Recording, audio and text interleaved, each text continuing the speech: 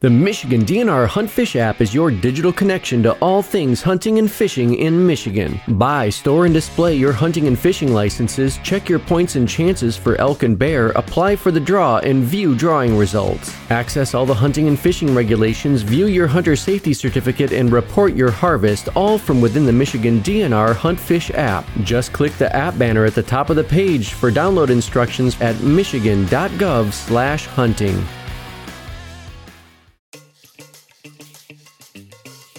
You know what that sound means. It's time for the Michigan DNR's Wild Talk Podcast. Welcome to the Wild Talk Podcast, where representatives from the DNR's Wildlife Division chew the fat and shoot the scat about all things habitat, feathers, and fur. With insights, interviews, and your questions answered on the air, you'll get a better picture of what's happening in the world of wildlife here in the great state of Michigan. Hello, wildlife enthusiasts, and welcome to the wintry edition of the Wild Talk Podcast. This is your host, Rachel Lincoln, and returning to join me today is the man who keeps the dialogue witty and our audio sounding smooth, Eric Hilliard. Smooth audio should be the goal every time. Can you believe that this episode is the last episode of 2023? It's the end of season 6. Isn't that incredible? Next month is 2024. I love the sound of 2024 for some reason because it's such an even number in the middle of a decade. It's just like a very pleasing round number to me. Did you watch the show 24 when it was out? Oh, I did. I grew up on Jack Bauer. I bet you that's probably why you're having an affinity with 2024. Could be. It was the show my parents watched, and I wasn't quite allowed to watch it, but like sometimes I could get away with staying up a little extra late to catch a few minutes of it. So maybe there's some weird nostalgia wrapped up into it. But either way, I look forward to next year. I didn't even watch the show in 24. Like when I say 2024, that's what pops into my head is that show. Hopefully it'll be a good year for the podcast. Yeah, I think season 7, I foresee good things on the horizon. Our listeners should definitely keep tuning in. Well, it is a wintry month, so it only seemed right to talk about wintry topics, such as what the heck birds are doing right now who don't migrate during the winter time. Then we can dive into one of Michigan's more elusive mammals, the American marten. And then, of course, later on, you'll have a chance to win a Wild Talk Podcast camp mug. Now, before we dive into all things habitat with the Southwest Region Manager, let's hear a word from our forest. Trees provide for the well-being of our state. That's why we work so hard to keep our forests healthy and abundant, so wildlife has a home, and so do people, so that there's clean air and water for everyone, and so Michigan's economy can be as strong as the trees that support it, because every branch of forestry ensures that future generations will always have a tree for life and forests for a lifetime. To learn how sustainable forestry benefits your life, visit michigan.gov/forests for a lifetime.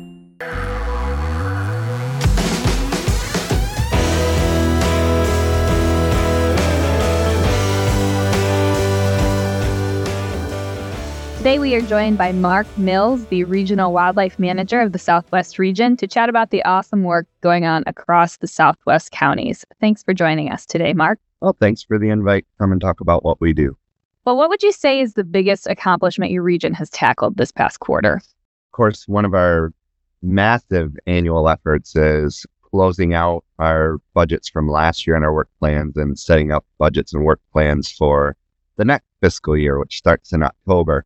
It's hard because funds are always variable. You never know what is going to be available to us. And the staff just continue to find ways of being creative to apply those funds to the ground to get the maximum benefit for wildlife, especially on state game areas. And that's one thing I'm especially proud of this region and the way that the staff work together is they really take a landscape level approach. They really stick to the priorities, the habitat and the species priorities that we've identified for the region. And that shows in their budget request, and it shows in the creative ways that they approach on the ground problems.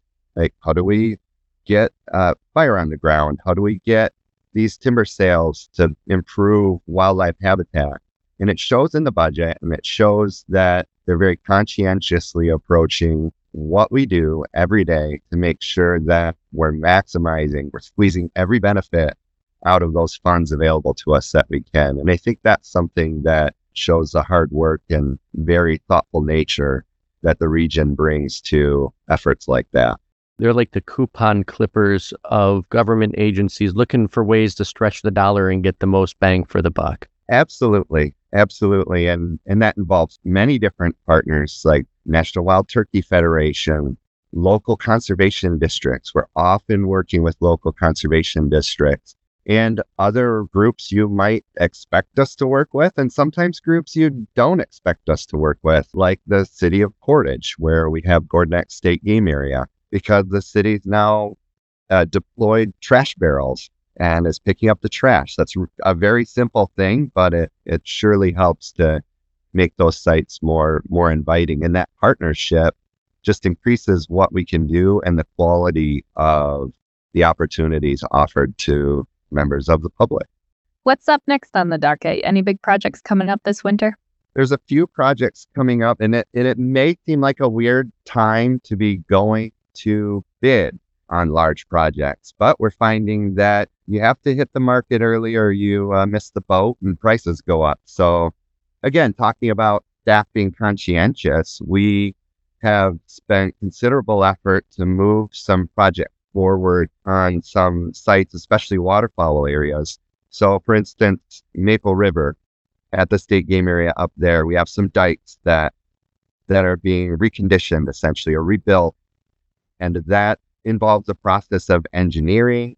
It involves a process of taking those designs and releasing them onto the market to obtain bids. Projects like that, we have multiple that are coming through. It's ideal for them to hit the market in January, even though we really don't start working on them until May.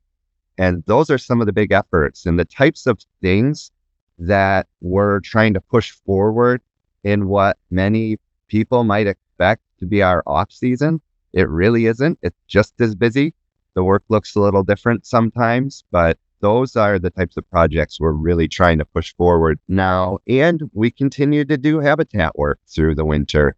We have areas that we can't effectively do the habitat management that we might want to in the summer when it's probably most comfortable to do it because of the presence of endangered species like Massasauga rattlers or Kerner blue butterfly. So we go out and do that work in the winter when those species aren't out and about, and we don't have to be as concerned. What kind of winter activities do you do for Kerner blue butterflies? For Kerner blue butterflies, we have sites across Allegan State Game Area and Flat River State Game Area. And one of the ways that we manage the habitat for those species and for other species that live and thrive in those same types of habitats, oak savanna specifically, we like to mow openings and make sure we're removing woody vegetation. That benefits the Kerner blue butterfly because it gives them open areas where the flowers that they feed on can thrive. But it also creates wonderful habitat for red-headed woodpeckers who key in on those savanna spots, and wild turkeys and white-tailed deer. So it's work that we do for a multitude of different species. We have to do it in a different way in order to protect and enhance the habitat for those endangered and threatened species as well. So really, when you clear all that stuff out, it's almost like you're setting the table for wildlife, and like everybody's invited and thriving, and they get to feast on the things that they feast on and feel at home due to the work that your staff is doing there in the Southwest. That's always our goal. Yeah, I always think it's really interesting to hear biologists are mowing snow for butterflies. It seems like such a funny concept, but truly some of the best management for these endangered or vulnerable species happens during the winter time. So it's a critical time of year for you guys. Are there any notable individual achievements made by members of your team that you'd want to highlight? The Muskegon State Game Area staff and the Fenville Farm Unit staff at the Allegan State Game Area. We are in the midst of a managed wetland planning effort, and that's something that others have talked about, and there's information online. But Greg and Nick Hunter Pulling at Muskegon have all been integral in having those conversations. And again, they're in the midst of it, and there's more to be done. But that engagement has been very interesting and I think helpful for us to walk through. And down at Allegan, it's primarily Don Poppy, the wildlife biologist, Mike Richardson, the wildlife technician, and a couple of the wildlife assistants, Jake Crawford and Dean Borman, that have been mostly engaged in that process. So I think it's important to recognize that a lot of times we get attention for going out and doing big things on the landscape, but we don't highlight or value the effort that goes into planning those activities and those programs, right? So managed wetland areas, there's 7 of them across the state, some in Southeast region, 2 in Southwest. There's a lot of planning and effort and future direction that we're trying to provide for those areas. A shout out to Ken Kesson. He is the private lands wildlife biologist covering all of Southwest region. He has been implementing some very, very cool projects on the ground with multiple different partners that I think deserve to be highlighted. We can't highlight them all. Some of them are more traditional style projects, grassland installations, and he's been the point on that for the region, to other projects like a property that's surrounded by neighborhoods in Kalamazoo that's owned by a church, that the church just had a heart for wanting to restore that habitat and open it up to their neighbors to use because there was no park nearby. And so Ken has been instrumental in assisting that effort to provide a native landscape for over 1,000 homes to help enjoy in partnership with those property owners. That's really cool. It's not something that is typical that we've done in the past, but Ken grabbed onto it, saw the vision, and has helped to see that vision through.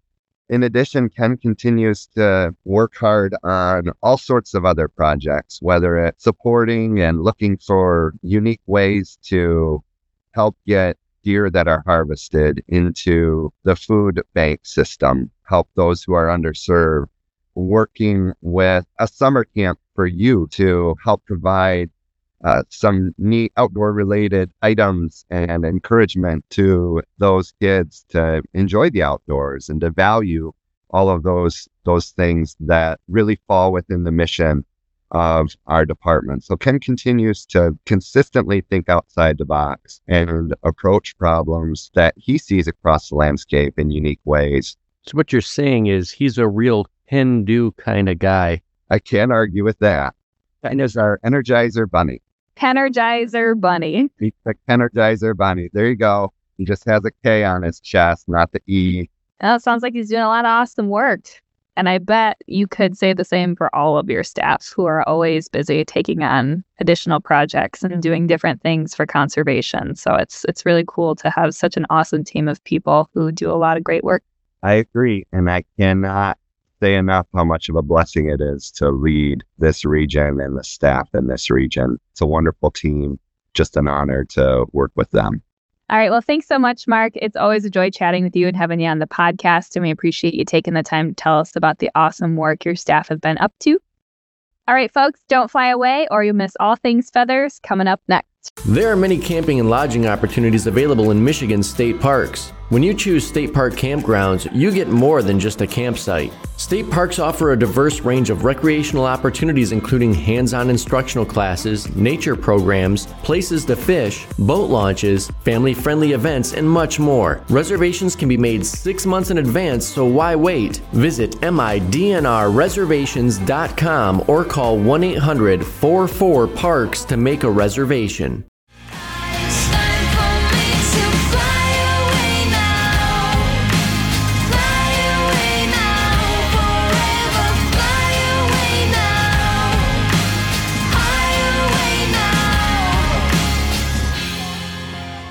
Today we're talking about the pileated woodpecker. The scientific name Dryocopus pileatus is a large and striking bird native to North America. It stands as the crowning glory of the woodpecker family because these birds are pretty large and they're recognizable by their bold black and white plumage with a vivid red crest on top of their head.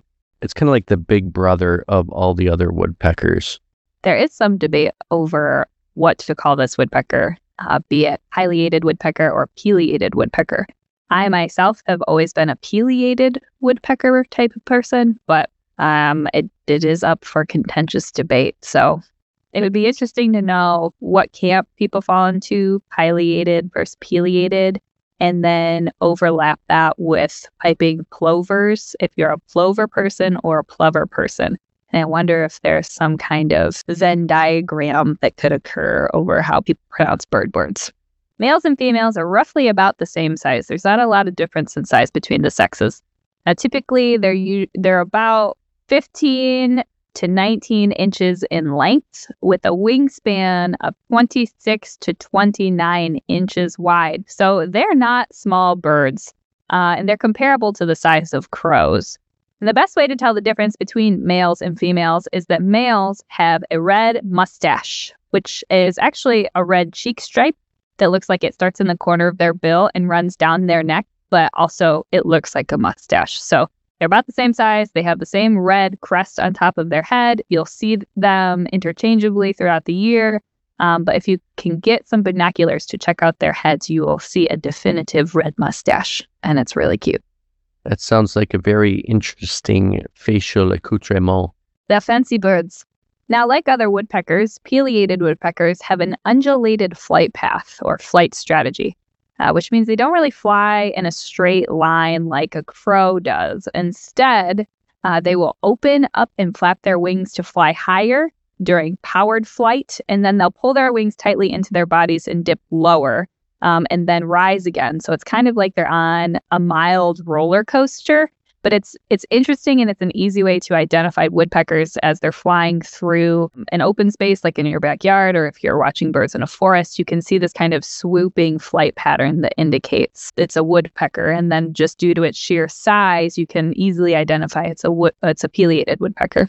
Pileated woodpeckers are mostly found in forest, though the forest can be evergreen or deciduous or a mixed type of forest as long as there are large dead trees or downed trees.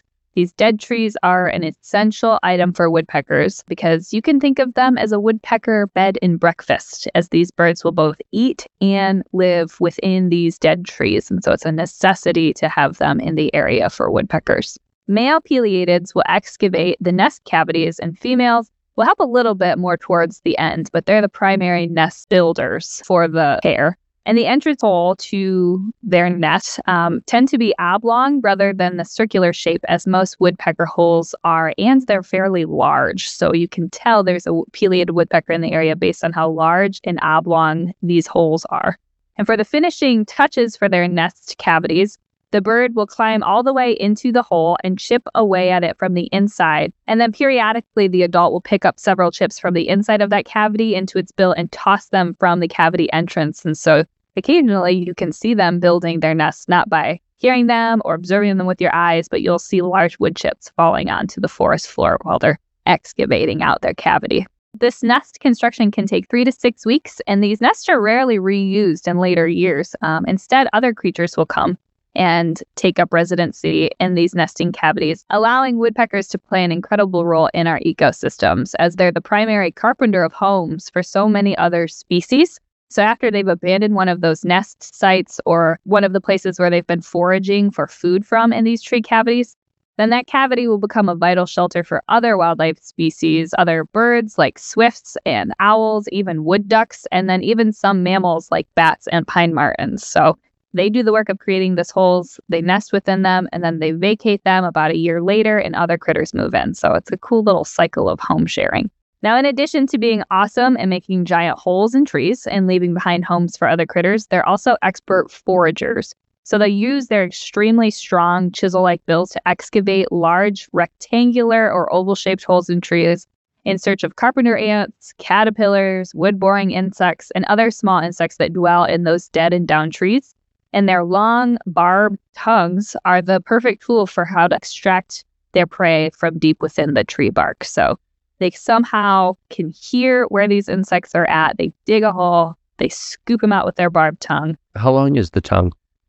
Like, is it relatively short compared to like a hummingbird, for example, or? That is a great question. Let's look it up right now. Oh my gosh. Oh, okay. So find some additional credible sources here, but the first source says that woodpecker tongues vary in length depending on the species. Large species, such as the pileated woodpecker, can have tongues about 5 inches long. 5 inches! That's a third of its full body length. That's pretty impressive. An interesting article by American Bird Conservancy talking about the amazing secrets of the woodpecker tongue. And the photos in here are just incredible.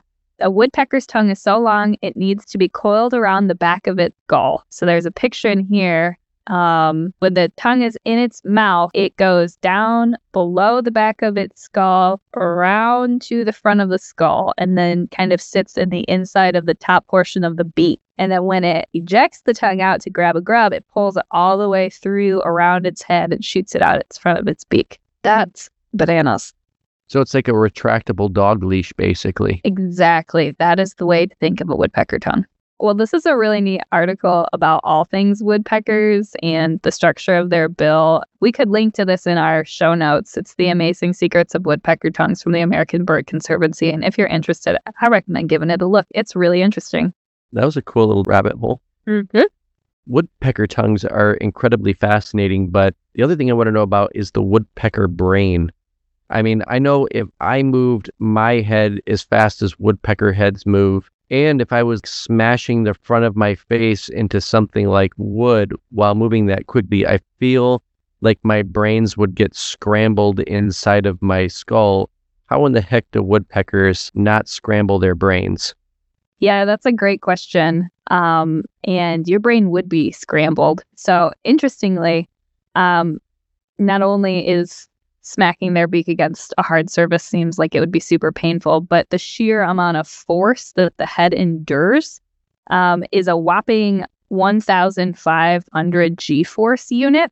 Now, for comparison, a typical roller coaster that we would go on, we only experience 5 G-force units. And so woodpeckers, with their constant thrumming, it just seems like an imaginary number of G-force that is happening in their head. So there's a couple different theories about how they manage to bang their head away on a piece of wood that quickly and not get brain damage. The key to the woodpecker survival lies mostly in how it converts the energy that it absorbs. So when a woodpecker strikes a tree, the impact energy, so the energy that is created during that collision, is converted to strain energy in the body. So basically, energy is created and then it shoots the strain energy throughout its entire body. It's not just consolidated in its head. And too much strain in the head can be catastrophic. But the woodpecker's incredible anatomy, which includes a specialized beak and skull, will redirect 99% of that strain energy into the rest of its body instead of its head. As if that's not interesting enough, the small amount of strain that is left within the head is quickly dissipated in the form of heat.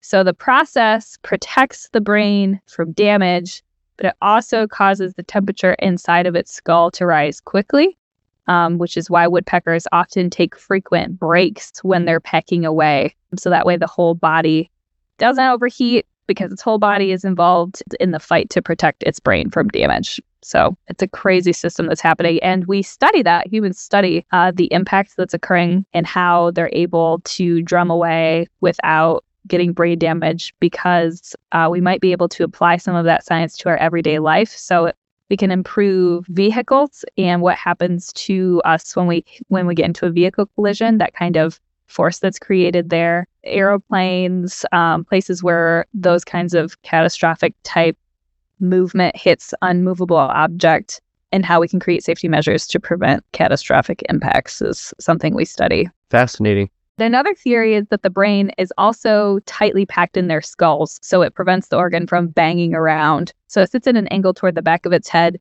So there's a flat surface that faces the front where the majority of that blow hitting the tree is coming from. So it absorbs all of the energy. So it's a mix of redirecting energy throughout the whole body so that it's not just the head absorbing all of the force, paired with a tightly packed brain so that it's not really rattling around.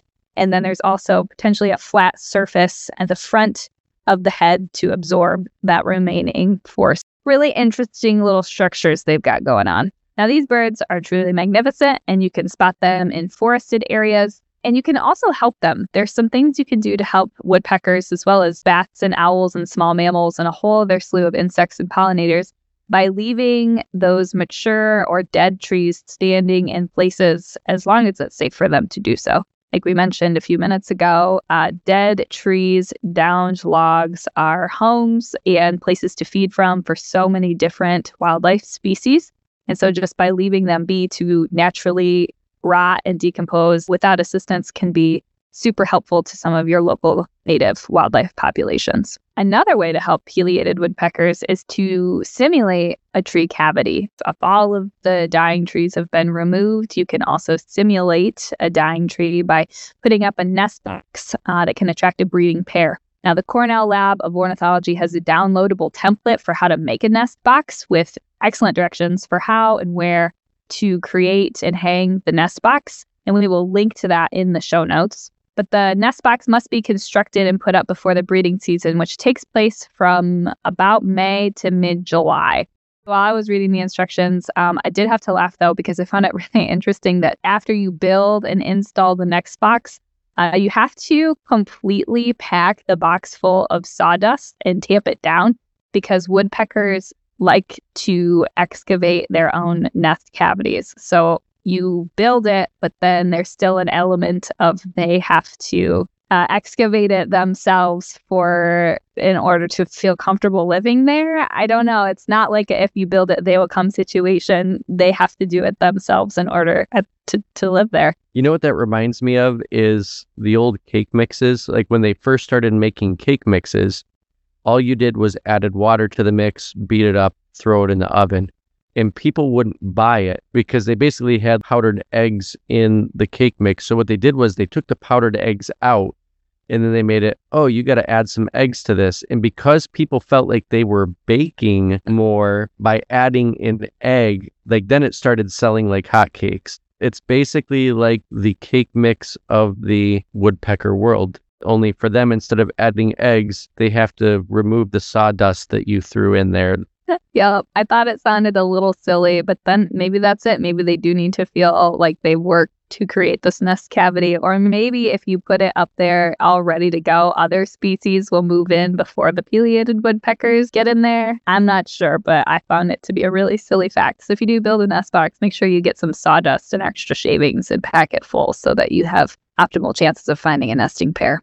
Now, these woodpeckers are found year-round in Michigan. They do not migrate. So during the fall, we may hear them chiseling out roosting cavities that are snug little hollows where they will shelter during cold winter nights. And their winter overnight shelters are often within about 6 feet of the ground. So they're much lower than a nesting cavity, likely so that they don't have as much wind or cool temperature changes because they're closer to the ground. But it's interesting. They're one of the few birds that will change the locations of where they will roost overnight to survive through the winter months better. Those same woodpeckers will live in those same roost holes nightly, and they may use it all winter long. But in addition to winter nesting cavities, they also are a sturdy bird, and they are well insulated and pretty well equipped to endure these winter conditions. So in the cold months, they do rely on the same foraging skills that they honed in during the warmer season to find insects that are hidden within tree bark.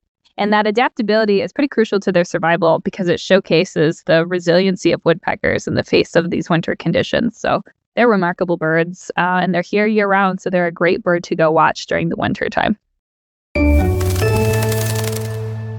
There are also a lot of really excellent other birds to watch this winter, including some that are only here for the next couple of months. So as Michigan welcomes many new visitors from the north, you'll want to get out and do some winter bird watching. And one place that provides some awesome information about what birds to expect and what birds to look for is the winter finch forecast provided by the Finch Research Network.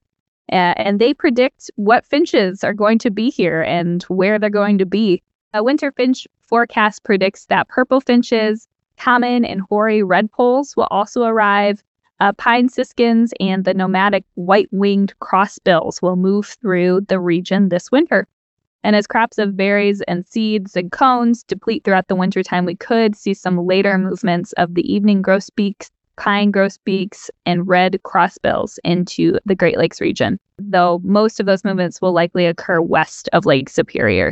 These birds depend on cone and berry crops of the boreal forest for food each winter, and when there is not enough food, which is up north of Michigan is where we would be talking about, they will migrate outside of their usual wintering grounds. And this unusual migratory movement is called an eruption, which will bring the northern finches south into lower Ontario, the Great Lakes, and beyond. Now, these eruptions don't happen every year, which makes winter finch sightings this year particularly magical. And if you're interested in learning more about how to identify these birds and read about where to expect finches, then I recommend you check out the Snowbird article that we're going to plug to in the show notes, and also read the winter finch forecast, because a lot of good bird information, good opportunity to get outside this winter to go see really pretty birds.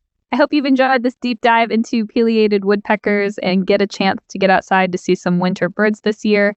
You want to stay tuned. Next up is All Things Fur. Find a new fishing spot. The Family Friendly Fishing Waters map shows family-friendly fishing locations across the state that are easy to access and have a high likelihood of catching fish. You can filter locations by what type of fish you want to catch or whether you want to fish from a boat, a pier, or the shore. You can even filter by amenities like swimming availability and restrooms, as well as entry fees that may apply. To find out more, click on Family Friendly Fishing Waters at michigan.gov/fishing. Try to catch me howling at the moon.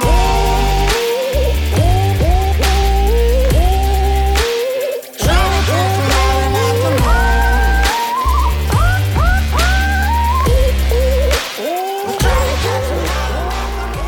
moon. The American marten, which is also known as the pine marten, is a captivating and elusive member of the weasel family, which are also called mustelids, found in the forests of northern Michigan. Jesse Lincoln, who we just had on the podcast last month, got to have a really interesting encounter with an American marten and a black bear.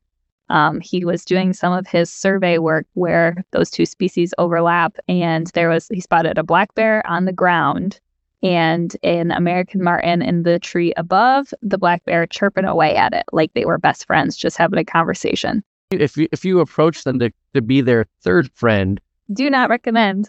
Yeah. The definition meet cute would be a little bit different in that scenario, potentially. So, oh, yeah.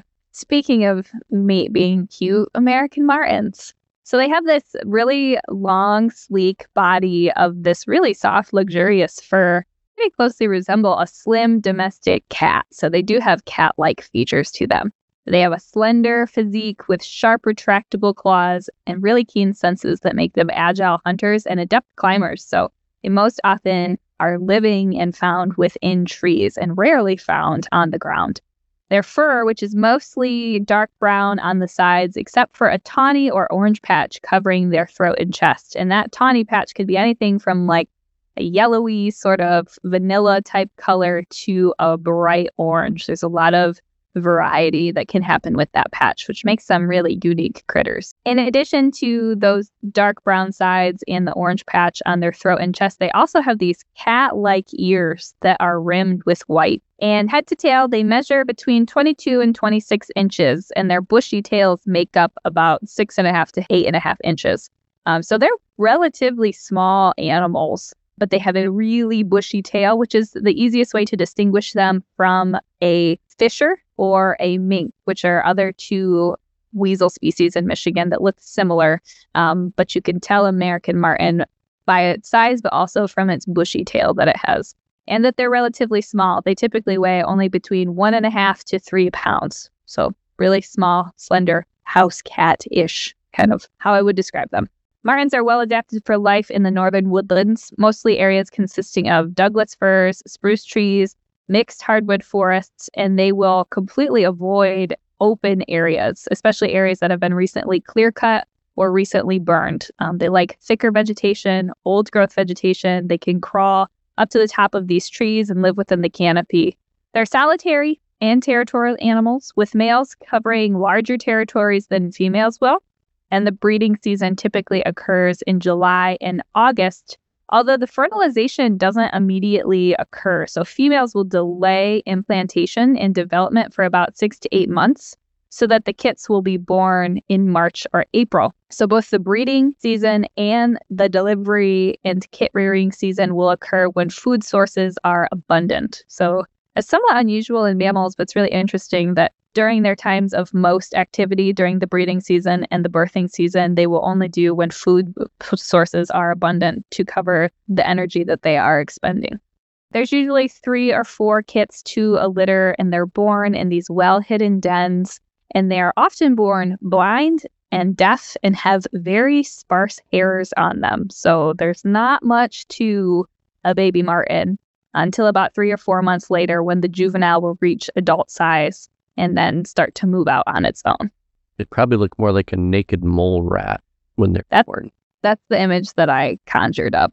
Very naked mole rat-like until all their hair comes in and their eyes form, and then they become this really cute little critter. You looking up a picture? Of a naked mole rat, yes. Oh my gosh, they are hideous. Here you go.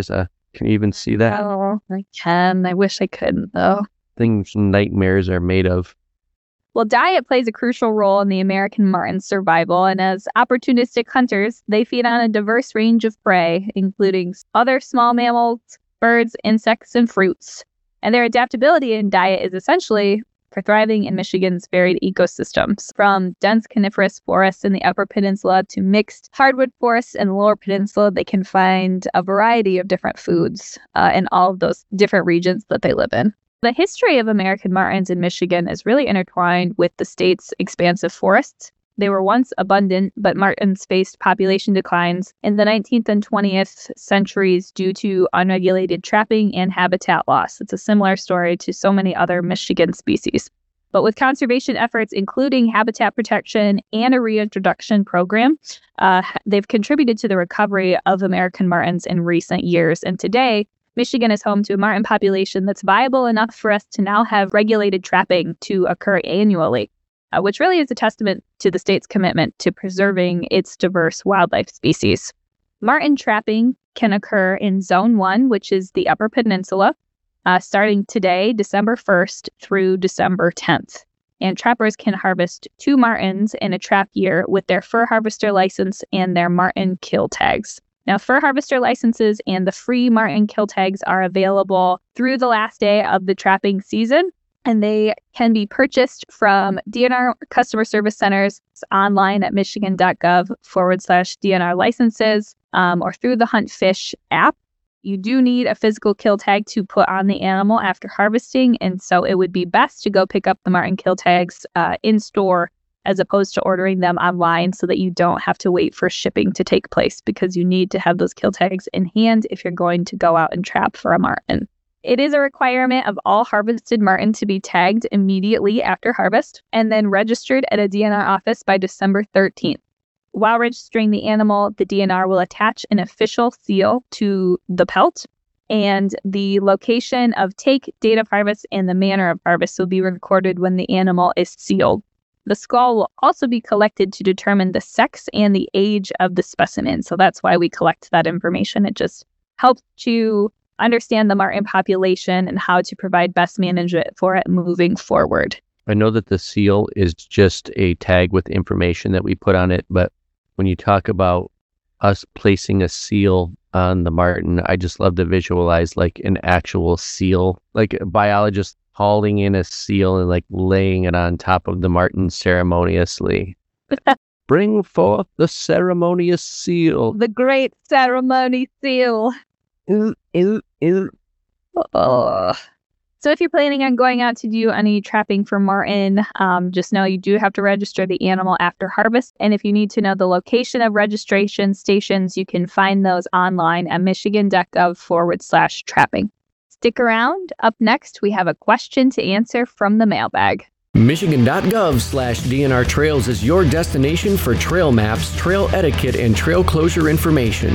Trail information for biking, cross-country skiing, horseback riding, hiking, off-road vehicle riding, snowmobiling, snowshoeing, and even water trails for kayaking and canoeing are available. While you're there, remember to check out information about pet-friendly recreation, track chairs, and the Iron Bell Trail. All available at Michigan.gov/DNR Trails. Now it's time to reach into the mailbag and see what we've got. One, two, three. Hi. When trying to identify oak trees, some of the leaves at the top of the tree have pointed ends, like red oak trees, and the bottom leaves are all rounded, like white oak trees. So, how do I identify it? We reached out to our Forest Resource Division staff, and they believe that the leaves are most likely from a red oak variety. Now, some red oaks can have distinctive points and rounded tips, and occasionally it can hybridize, but the most likely explanation is that it is from a red oak species. Remember, if you've got a question that you would like to hear answered on the air, record a voice memo on your phone and email it to us at dnr-wildlife@michigan.gov. Your questions could be featured on the mailbag. Michigan conservation officers are working hard to protect and keep the outdoors safe for current and future generations. If you witness a natural resources violation, you can call or text the Report All Poaching hotline 24 hours a day at 1-800-292-7800 or fill out the complaint form available at michigan.gov/RAP. If you would like more information on becoming a conservation officer, click on Become a CO at michigan.gov/conservation officers.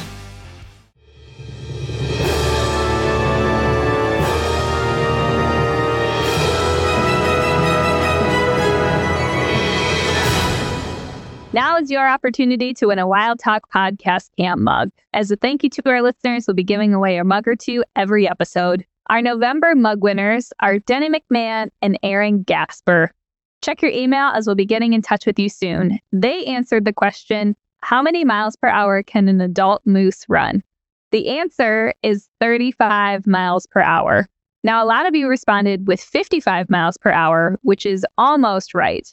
The answer is actually 35 miles per hour or 55 kilometers per hour. And we realized that we had a mistake on our moose page that listed moose ran at 55 miles per hour, which is incorrect.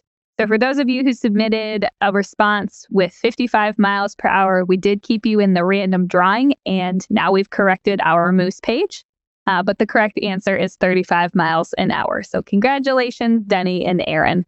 Now, to be entered into the drawing for this month, test your wildlife knowledge and answer our wildlife quiz question. This month's question is, what is Michigan's state reptile? Bearded dragon. It is not bearded dragon, but I like the enthusiasm in which you thought it was. Email your name and answer to us at dnr-wildlife@michigan.gov to be entered for a chance to win a mug. Be sure to include the subject line as Mug Me and submit your answer by January 15th. We'll announce winners and the answer on next month's podcast, so be sure to listen in and see if you won and for the next quiz question. Good luck, everyone. Well, thanks for joining us on this December edition of the Wild Talk podcast. Remember, if you have questions about wildlife or hunting, you can call 517-284-WILD or email dnr-wildlife@michigan.gov. We'll see you back here next year in 2024 for another great year of the Wild Talk podcast. This has been the Wild Talk Podcast, your monthly podcast airing the first of each month and offering insights into the world of wildlife across the state of Michigan. You can reach the Wildlife Division at 517-284-9453 or dnr-wildlife@michigan.gov.